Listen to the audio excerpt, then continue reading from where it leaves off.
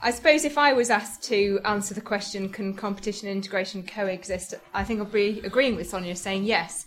And I think many of the things that Sonia said are very helpful. I think, why has there therefore been so much concern about potentially increasing and making more powerful the sector regulator with powers around competition, been so heavily opposed? And I think it's because people thinking perhaps about the wrong kind of competition. And there is competition that doesn't necessarily deliver benefit for patients or benefits for the system. There's been quite a lot of concern about price competition and concerns that particularly in markets where quality is very hard to observe, where you have individual price negotiation and price competition, that can lead to quality deterioration. But we see in other healthcare markets where we have choice in the market, particularly around hospital care, you sometimes sort of get an arms race because the things that are observable are, have they got the latest bit of kit or have they got very nice amenities? And again, that's probably the wrong sort of competition.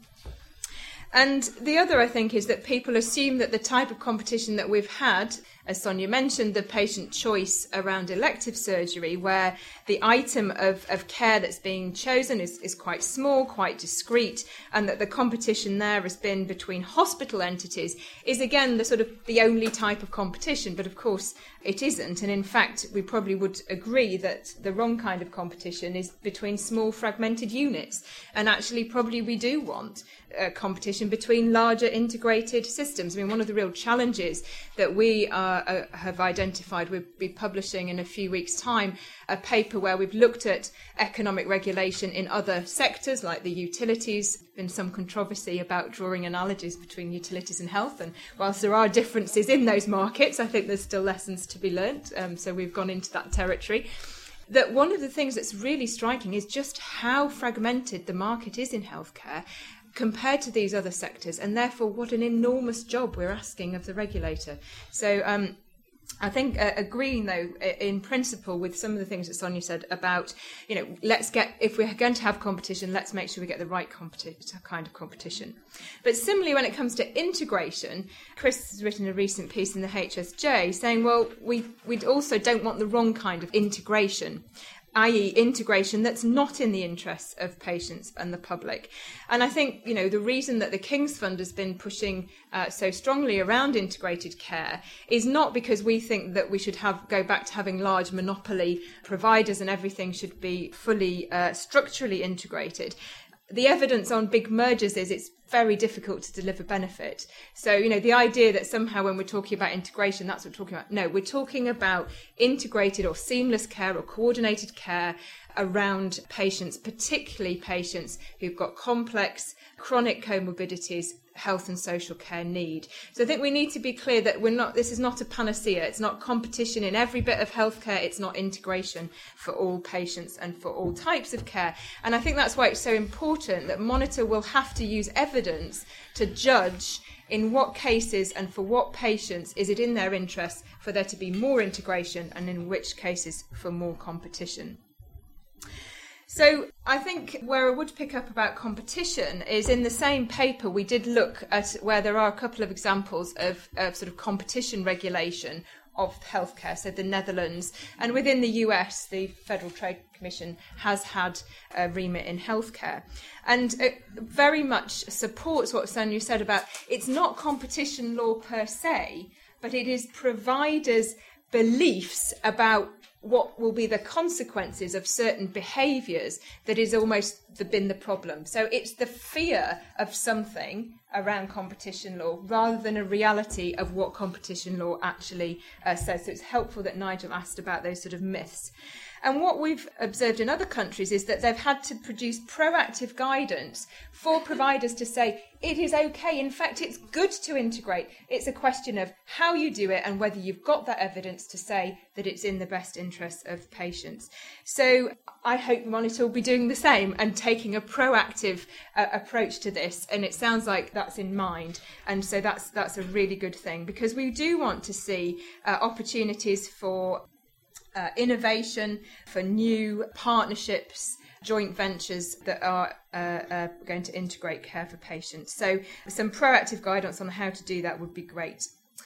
So the other insights from our work looking at regulation in other sectors suggests importance of information, and I was pleased that Sonia picked that up. And I think it's really important that we recognise there's a real potential benefit here of Monitor around its information role. In other sectors, that's been largely about trying to make information for consumers.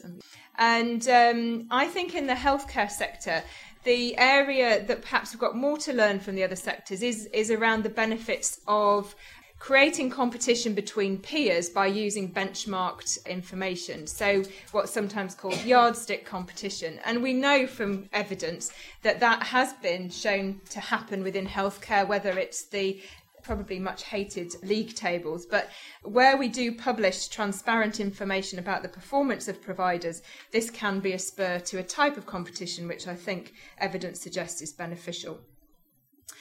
So some interesting messages there that I think resonate with what Sonia said. The other piece of work that we published earlier in the year, which was a paper by Lorraine Hawkins, in fact the title of this presentation, so those of you who are interested should read that, but for those of you who haven't read it, highlights that again it's not really regulation that's the issue here, it is a lot about commissioning. And so again would really agree with Sonia that the NHS Commissioning Board, in particular in developing new currencies, is absolutely critical to whether we get integration and the right kind of competition. And I think, there's been a lot of talk, and I think Judith Smith might talk about more about this later, about moving away from tariff as being, in our minds, something about itemised services, to thinking much more about bundles and much more holistic packages of care that we might price. But I would put a note of warning. I don't think everything can be priced. And I think we need to just be clear that there will be parts of the market in healthcare where competition for the market is much more appropriate, where the procurement through the commissioners will be how value for money is achieved, and particularly in service areas where the critical thing is availability rather than activity. So, for example, in terms of urgent care, we're not really interested in paying for activity. We don't want more urgent care, but we need to know that in every area there is a integrated arrangements and availability 24/7 and of an integrated urgent care system. So commissioning for urgent care, you might want you don't want to start pricing bits of the urgent care system. So I think we need to just recognise the limits of going down the route of currencies. I think the other danger, and one that Chris also highlighted, is that if we go down currencies that are pathways, so just diabetes, we know that many people with diabetes have other comorbidities.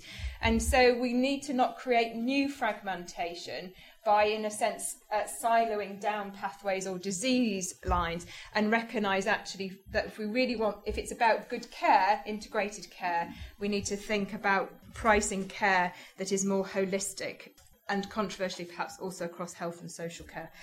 But that takes us into still not commissioned territory, so I won't go there. So just to sum up, in terms of my reaction to some of the things highlighted by Sonia, I think that the regulator's got its work cut out.